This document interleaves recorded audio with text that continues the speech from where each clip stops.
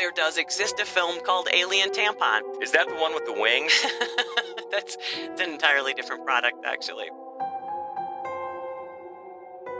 I'm the guy who's comfortable talking about menstruation. You can write in any reason for women to be barely dressed. It is a constant fear of girls everywhere. Yeah. And boy, does it happen perfectly in this movie. Okay, so right here, if we were still doing the Fright Club hits, the music, we would be queuing up Alice Cooper's Only Women Bleed. So just hum that amongst yourselves. Or maybe, what else? U2's Sunday Bloody Sunday. Right. Let it bleed. Let it bleed the Stones. Nice. So we had some nice ones to choose from today, but no, can't do it. Just think it in your head because it works. Of our subject today, and we will get to that. Welcome. This is the Fright Club podcast, and she is Hope Madden. He's George Wolf. And we're from madwolf.com, back in the studio this week. Last time, we were live at the Gateway Film Center, and we want to say thanks for that great crowd. That was fun. It was fun. It was fun. We'd had a mix-up a couple of months in a row where I thought we were showing Black Sheep because I wasn't paying attention to my own scheduling. We finally got to show it, and we talked about mutant animals, and it was really fun. Yeah, I was really glad for the turnout. That one, because not only because I guess of the movie, but more because of the scheduling mix-up. I wasn't sure how the turnout would be, but it's so fun. And we do hear from people from time to time to say, I want to come to your Fright Club, but I'm not the big, and that's okay. No, I know. They're always afraid it's going to be Martyrs again or something like that. And it is. It often is something, But when you give them something like that, something fun. light and funny, but still, gross. Yeah. Funny, bloody. I'm glad to see people come out and they really enjoyed it. And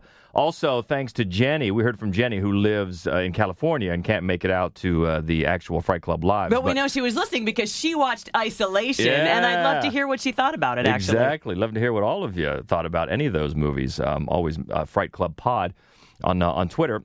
So anyway, thank you so much for the crowd. I had a great time. We'll be back there for the next Fright Club Live, the December edition, coming up on Wednesday, December 12th. We are going to watch Man Bites Dog. That is a genius film. Yeah. It's a gorgeous black and white movie. And what we're going to do is talk about, the podcast will be about films from the mind of the madman. Mm-hmm. Okay. And we already know from the crowd at the last one for Black Sheep, the D-Zac, who's a regular Fright Clubber, can't make it, and he's mad because we're showing Man Bites Dog. Because he has to go to Texas every so often, and periodically he has to miss a Fright Club. So make that if you can. That's coming up December 9th. And also, everybody just had the Thanksgiving holiday weekend. Hope you enjoyed it with family and friends, and football teams beating up on other football teams. Ohio State. I hope everybody's Saturday game day was as happy as ours was. But also, big thank you to Phantom Dark Dave of Dave's Pop Culture Podcast. He had a Thanksgiving episode and gave us a very nice shout out and a very nice thank you, and we really appreciate that. Yeah, we were really honored by that. It was lovely what he said, and we're very happy that he is podcasting because he does a great job, and you guys should listen. Exactly. So thank you so much for that shout out. So as we alluded to with our imaginary musical choices, we've got a extra bloody subject this week on Fright Club. And, of course, it was not my idea. What? This wasn't your idea? That's right. We're going to do a podcast about horror films that revolve around menstruation. Because why not? You know what it makes me think of right away? That old episode of Kids in the Hall. Where Dave Foley is like, I'm the guy who's comfortable talking about menstruation. Remember that? I do remember that. That's right, I'm the guy with a good attitude towards menstruation. Well, I was going to ask, what led you to this idea? Well, actually, it was that time we were sitting in Subway, and because as you know, and people who listen may know, periodically I'll just get an idea in my head and think, if immediately I can think of 5 movies that I like that involve this, it's a podcast topic. Did you catch that she said periodically? That was comedy genius. But we have. We've done them on weird topics before, on death and sex, on sex and death, on pooping.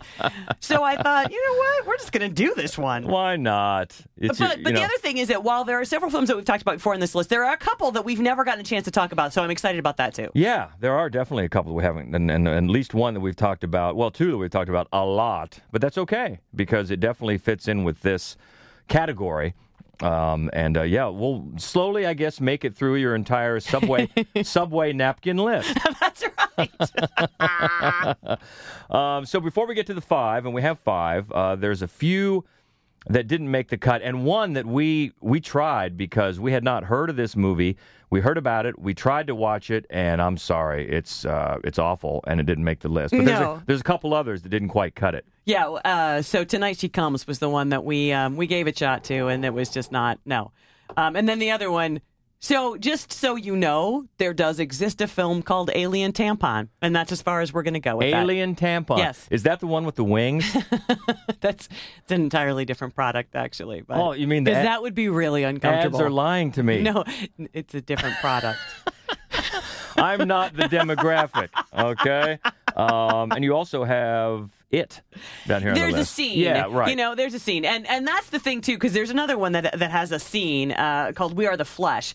And, yes. But honestly, there are enough of these movies where it's more than just sort of for a moment's discomfort. You know, I mean, it's more integrated into the topic of the film. They're just used as more of a narrative device. So we focused on those, although you should just always watch it. I mean, it's a great movie, and it's a very moving scene. It is. It is. It really is. Yeah. It definitely is, yeah. And Where the Flesh, as is nearly every scene in that film, it's kind of gross. It's a kind of a gross scene. So, and we were just talking. We have that on the list for a future Fright Club Live. Yes, we are going to do that for Fright Club Live. So that's bring your moms. Yeah, that's not for the comedy horror, crowd. That's one. We're in for a time with that one. Well, the podcast topic is body fluids. Oh, and there's plenty of them in that one. So, but that's for another date. Today, it's talking about menstruation, because it is indeed. We're comfortable talking about it, because I'm the guy that's comfortable talking about it, and I learned it through Kids in the Hall.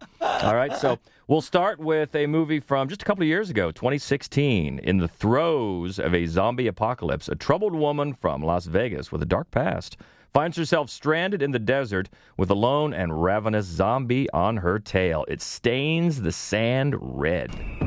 Jimmy, can you hear me? It's Nick. Can you hear me, man?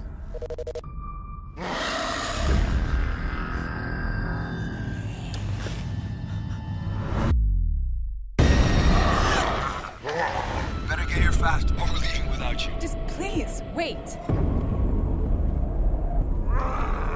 Leave me alone! I'm gonna kill you.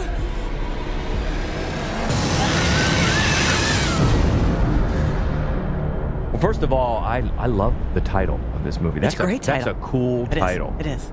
Because you're like, ooh, it stains the sand. So right away you're thinking, I have a guess what stains the sand red. And it reminds me of the ones that we've talked about with snow. You know, how you get that juxtaposition of bright blood on the snow. It kind of works with sand, not quite as a contrast, but still quite as much of a contrast, but it works. Yeah, it does. It does.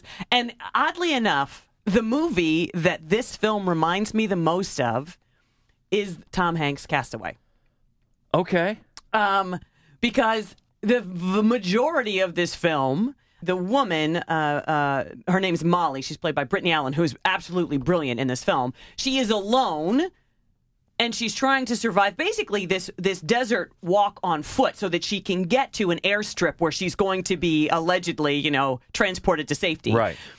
But she is being followed by a zombie, and she eventually, because at first she's quite terrified by him, eventually she kind of figures out how to stay far enough ahead. I mean, it's eventually she just starts talking to him because she's alone for all of this long time, and he becomes Wilson. I got you. Now, that didn't occur to me, but the things that it did remind me of, because of the following, was It Follows, because it's very relentless. And it also, because of the desert, reminded me of Revenge. Sure. You're out there with one woman out in the desert trying to survive. Yeah. So, but I see the Castaway there. Okay. Oh, yeah, absolutely. The other thing that it made me think of right away, the first time I read Max Brooks's zombie books. Yes.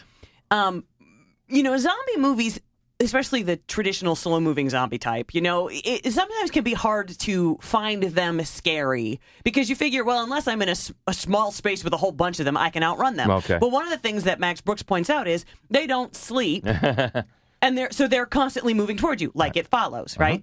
Yep. And so this makes good takes good advantage of that. I mean, and the other thing, I mean, and there is a point in the film where she tries to distract him basically by throwing a tampon in a different direction to sort of so that the scent of blood takes him away from her.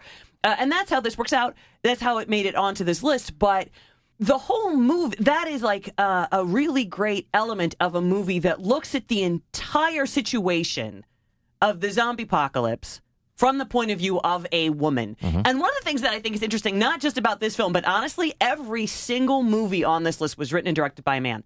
And I find that a little bit fascinating. Uh-huh. But this character, she's, kind of a damaged woman.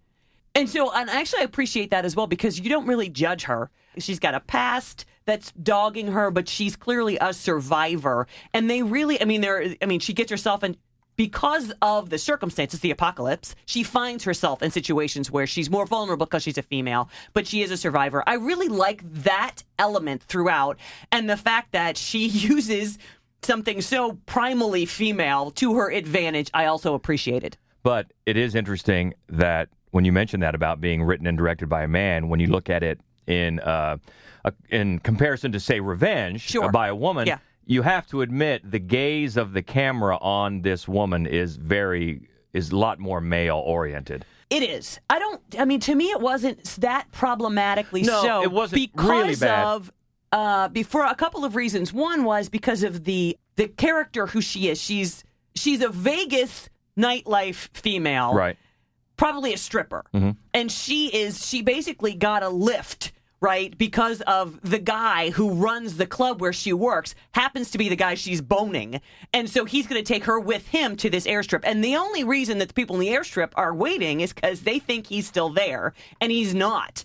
And so I think for that reason, part of it, you can write in any reason for women to be barely dressed. That movie that we just tried to watch, for no good reason whatsoever. Yeah.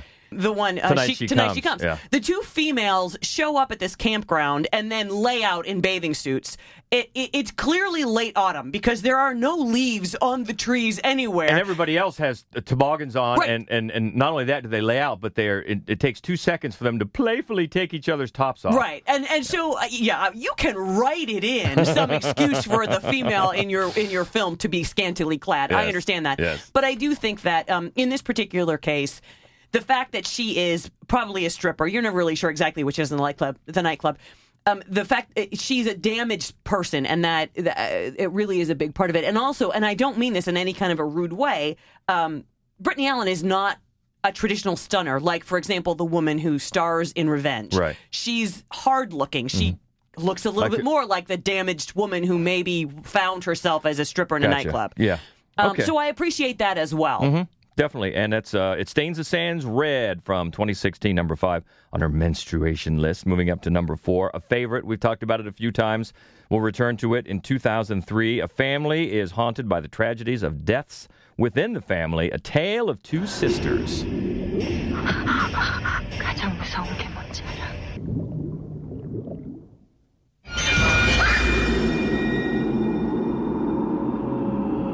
We showed this at Fright Club Live a few months ago, which was awesome, because if you ever get a chance to see it on the big screen, please take that chance, because it is gorgeous to look at. It is so beautiful. The colors just pop. It's so structured for a big screen, and it can really be appreciated. But if you have to watch it on the small screen, do that. Do that. It is a Korean film. Ji-woon Kim, who also did I Saw the Devil, which we have also programmed because we are huge fans of his work. Yes. And one of the things, and I've said this before, that I appreciate about those two films, I Saw the Devil is such a masculine film. And A Tale of Two Sisters is a very female-centric film, which, again, is one of the reasons why, it's just one quick scene where one of the characters finds she doesn't have any supplies, but she's on her period. What's she going to do? And the way that it's handled, not only, forgive me for saying this, is it a clever concept for a guy to have written, because I didn't realize guys were aware of this, but also because of the way that this sort of the characters, the ambiguity at where one character ends and another begins, this is really the first scene where you start to realize that. So it's done incredibly well for several different reasons, and it's also, just as you said, it's just one of the greatest movies, honestly, ever to come out of Korea. Yeah, and when it was first released, 2003, it quickly became both the highest-grossing Korean horror film of all time, and also, I believe, the first one to be screened in American theaters. So it blazed some trails there when it came out in 2003 because it was so well done, and it's nice to see a director that talented, start making his way toward the other markets, especially like America, because like you said, we love this one. We love I Saw the Devil for very, very different reasons. So this one, Tale of Two Sisters, was remade, an English language version. It was terrible. I hope no one saw it. It's called The Uninvited. And when we showed I Saw the Devil, you could find a version of it on IMDb where it was in development in American, but that's kind of dropped off. It doesn't have a release date anymore. So I'm hoping they don't remake it, to be honest with you, because that's a brutal 2.5-hour cat and mouse chase. And I have the feeling that, like Old Boy, it would be neutered beyond recognition by a Hollywood audience. So a Hollywood filmmaker. So I hope it doesn't get made. Well, unfortunately, we have, like Old Boy, a few bits of evidence to, lead us to think that would happen. Oh, sure. Unfortunately. But yeah, it's this movie inspired by a famous Korean folk tale, and it's been adapted to film several times, but this one is not a remake of any of them, and it's his own original project. So it's a different take on this folk tale that's been done many times. But and then, as you said, remade into The Uninvited. That's the one with Elizabeth Banks? Yeah, it wasn't too good. No, it was awful. No, especially compared with this one. And it's 2003, and so like you mentioned, it's not that this entire film in any way revolves around menstruation, but the fact that you put it on this list was for that clever way that it's weaved into the narrative. The narrative that is beginning to end so female-centric. So truly female-centric, from the points of view of female characters to the fact that it's a fairy tale. Everything about it, especially for me, just the fact that then his next film was so male-centric in the same way, from male perspectives. And so I just thought that, but mainly, yes. The way it's used is very clever. Plus, in the one scene, the scene where blood starts pouring down her legs, and then, I don't want to spoil anything, but the way that scene plays out foreshadows things that come later, which, again, we're not going to spoil anything, but it's a nice bit of foreshadowing as well. Yeah, it's incredibly well used. Yeah, it is. And that's from A Tale of Two Sisters, number 4 on our list this week. Moving up to number 3, this is one you were talking about that we have not talked about. Correct. In addition to It Stains the Sands Red, which we haven't talked about before, right? Nope. So this is the other one. So exciting.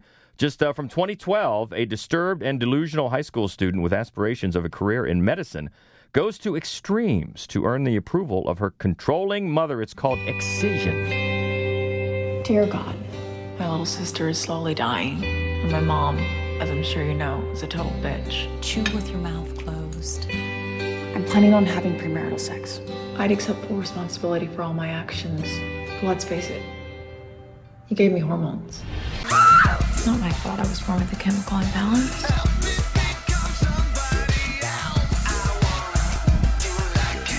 She's a menace. Some of your behavior has been downright sociopathic. I'm turning my life around. I realize it's not all about me anymore. Okay, the first thing about this movie is we're not saying that Excision is a better movie than A Tale of Two Sisters. It's just that the topic this week plays a much bigger role in the entire movie. Yes. Let's get that out there right now. Yes.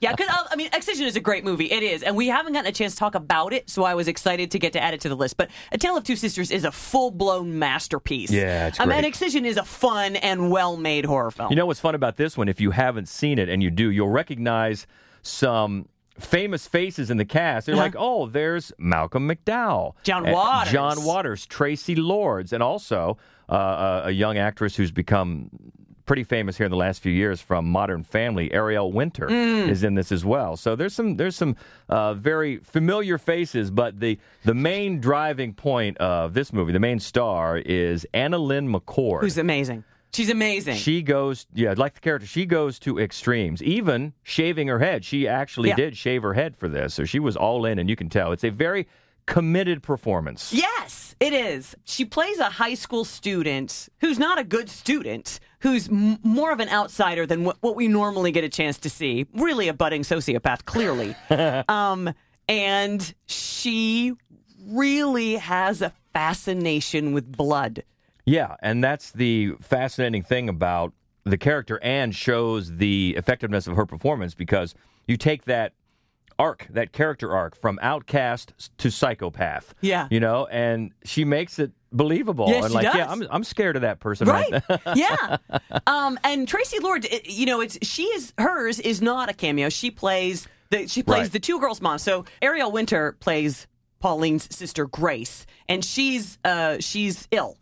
And she's also the better daughter. She's the one they like better, and she's the one they should like better. Yeah. But she loves her sister, regardless of the fact that her sister Pauline is nuts and is, a pariah in the community and in the school where they go. But Tracy Lords plays their mom, and it isn't a small role. She does a great job, and it is the case in a lot of films that focus on an adolescent female. The mom plays a major role in what's going on in this girl's life.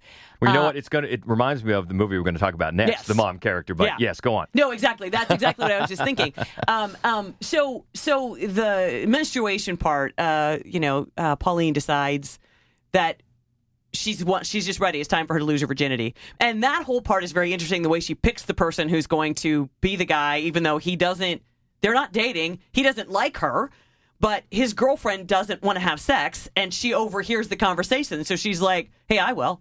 And the whole transaction is fascinating. And unbeknownst to him, she decides. She chooses a date knowing full well she's going to be in her period, because that's what she wants to do. Because it's fascinating, and it's fairly early in the film, but it gives you like a real glimpse into this girl's headspace.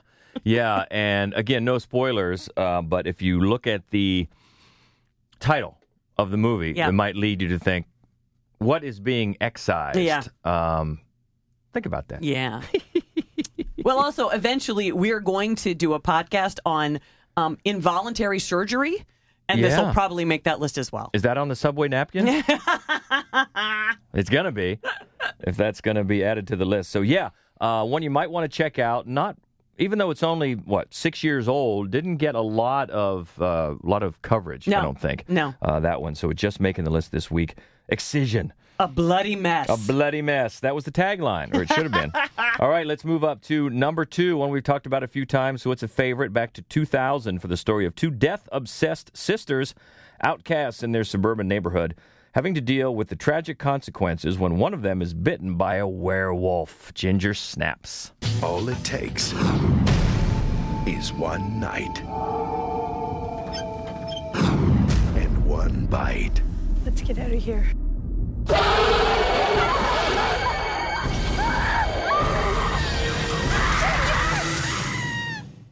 Ginger's changing.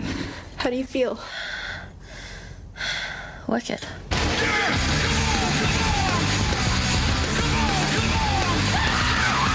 They're just being normal teenage girls. Well, if you're a regular Fright Club listener, and we hope you are, you know this one was going to be on the list, because every time we talked about it, we talked about how it's a great metaphor for the curse. Yep. Quote, the curse. And that's what we're talking about, I guess, the curse this week. Yeah, it's interesting. One of the reasons I love this movie, and actually we've had listeners go, all right, enough with Ginger Snaps. Because I do. I mean, we've shown this as well. This is a favorite of mine. And one of the reasons that I like it is because so often when, sort of adolescence, there's a horror metaphor, right? Guys are lycanthropes and girls are vampires. I love that this movie, which was written by a woman, actually, so I take back what I said earlier. Karen Walton wrote this, although John Fawcett directed it. Karen Walton said, no, the lycanthropy actually is a great metaphor for anybody's adolescence. And it's a really good metaphor for a female, especially the way she sets it up, because on the night of Ginger's first period, she gets bitten by a werewolf. And so, you do get that. It's a monthly curse. And that is the structure of the entire film. It's a perfect metaphor. And actually, Karen Walton has said that she wasn't really one that was a fan or worked in horror, and she said one of the reasons for that was because of the reputation of horror for negatively portraying women. Sure. So this is a perfect way to find that picture-perfect metaphor, and then working with John Fawcett, the director, who convinced her that, he was all in on breaking those cliches and wanting to work with her to try to get around that. And they do that. Oh, they do. Yeah. They absolutely do. And the two performances of the sisters, right? They're great. Yeah. I mean, Catherine Isabel, who's gone on to be just a staple, final girl type horror film actor. And then also Emily Perkins, who plays her sister Bridget. I mean, they're perfect together. Yeah. And in fact, going back to Karen Walton, she has said that when they finally, because it took a long time to get those two casts. They were two of the last to audition, but writer Karen Walton has said that when she saw their audition tape, she said, those two are exactly who I was envisioning with these characters, so boom. And they're perfect at it. Not only the way they work together, but the way they antagonize each other. Sure. When one is going in a different direction. Yeah. That's a great conflict. Yeah, which again goes right back to the central metaphor, which is, it's like these two sisters, they are outcasts. They really have only each other. One of them suddenly is moving on. Yeah. Adulthood is calling. And she's suddenly attractive to boys, and the other one, not there yet. So it's just so well done. And also Mimi Rogers. There we who go. plays That's the mom. what we were talking Right. about. Yeah, the mom character is just priceless. Yes. She's perfect. She's all sweater around the neck, and if it was a thing back then, she'd be all Pinterest. Oh, yeah. And she'd be making her lists, and everything's just domestic and nice, and these girls, nothing to do with it. No. It's hilarious. It is. It's perfect. Her performance is so great, and the way that it's worked into the dynamic of the two girls who are going through this, which, of course, when you are an adolescent girl, whatever you're going through is so much bigger than anything your mom could ever understand, which is another thing they get perfectly. And, the other thing, there are two sequels to this that are not nearly as good, but they're good. They're quite worth watching. Yeah, especially as horror sequels go. Yes, yeah. Very much so. And as you can tell, we've already talked about three of them, but the whole movie really succeeds with well-established characters, which is going to drive any movie. I don't care if it's horror or whatever. Yep. We just talked about, the Creed 2 just came out, and it fights through its melodrama with well-established characters. So fights through it. Look at you. Why, man? Well, you said periodically, so I can say fights through when talking about a boxing movie. But no, that just shows you how much you can overcome. And it's not like Ginger Snaps has a lot to overcome, but it's so important to driving a movie. You get those established characters, and man, you're already halfway home. Yeah, and you mentioned earlier about the male view, the male gaze, and so when Ginger gets her period, she gets bitten by a werewolf, she becomes hot, right?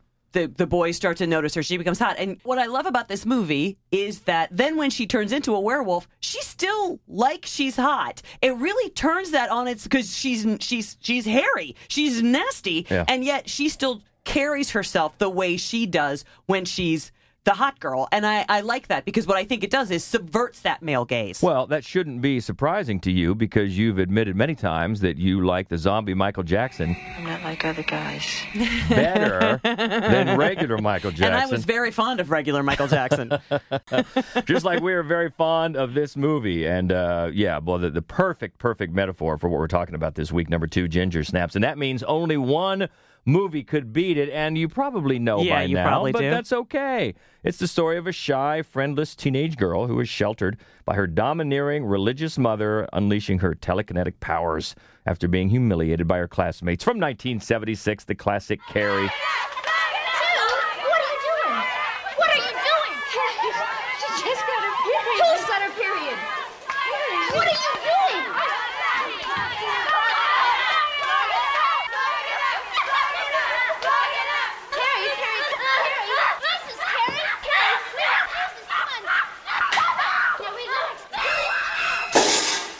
So that scene right there has got to be one of the ultimates in mean girl cinema. Oh, I think so. And has just become an iconic line. Just plug it up, and Edie McClurg is right there. Yeah, she part is. of it. And, of course, PJ Souls. Your favorite. And everybody else in that scene. But, of course, this is going to be number one, because it's mean and it's humiliating, and it gives you sympathy for the character and why are they picking on her. And of course it's going to get worse, but it establishes right there that she's got such a an oppressive home life, right? And then she's got a bad life at school. Yeah, I mean the performance is absolutely brilliant. Sissy Spacek, how fearless! Her performance in that movie is it earned her an Oscar nomination. Yeah, both she and Piper Laurie both were nominated for Oscars. Yeah, and it also, I mean, it's an important scene. It's not thrown in there for no reason, and this is one of the films.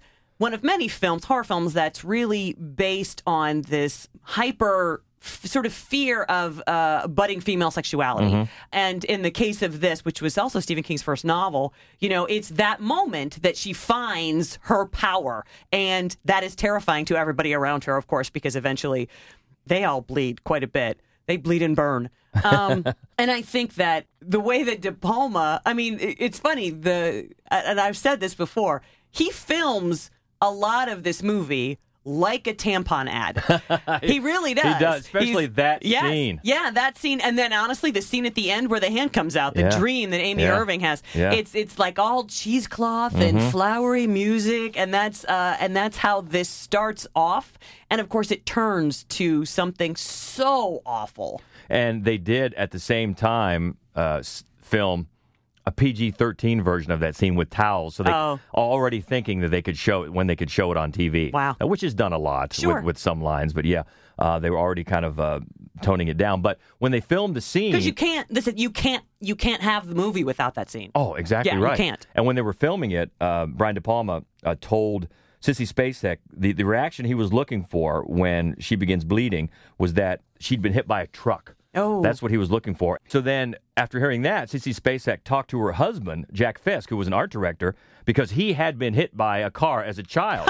He was looking at Christmas lights in a neighbor's yard and got hit by a car. So then used his description of what it felt like to get that perfect reaction. She's terrified. She doesn't know what's going on. She thinks she's going to die. Because her mother has never told her those things, right? And she just wants someone to help her. And then her reaction, I mean, to see... I think she thinks she's dying, and they hate her so much, they're just going to laugh at her. It's an awful, really well done, but it's such a moving and terrible scene.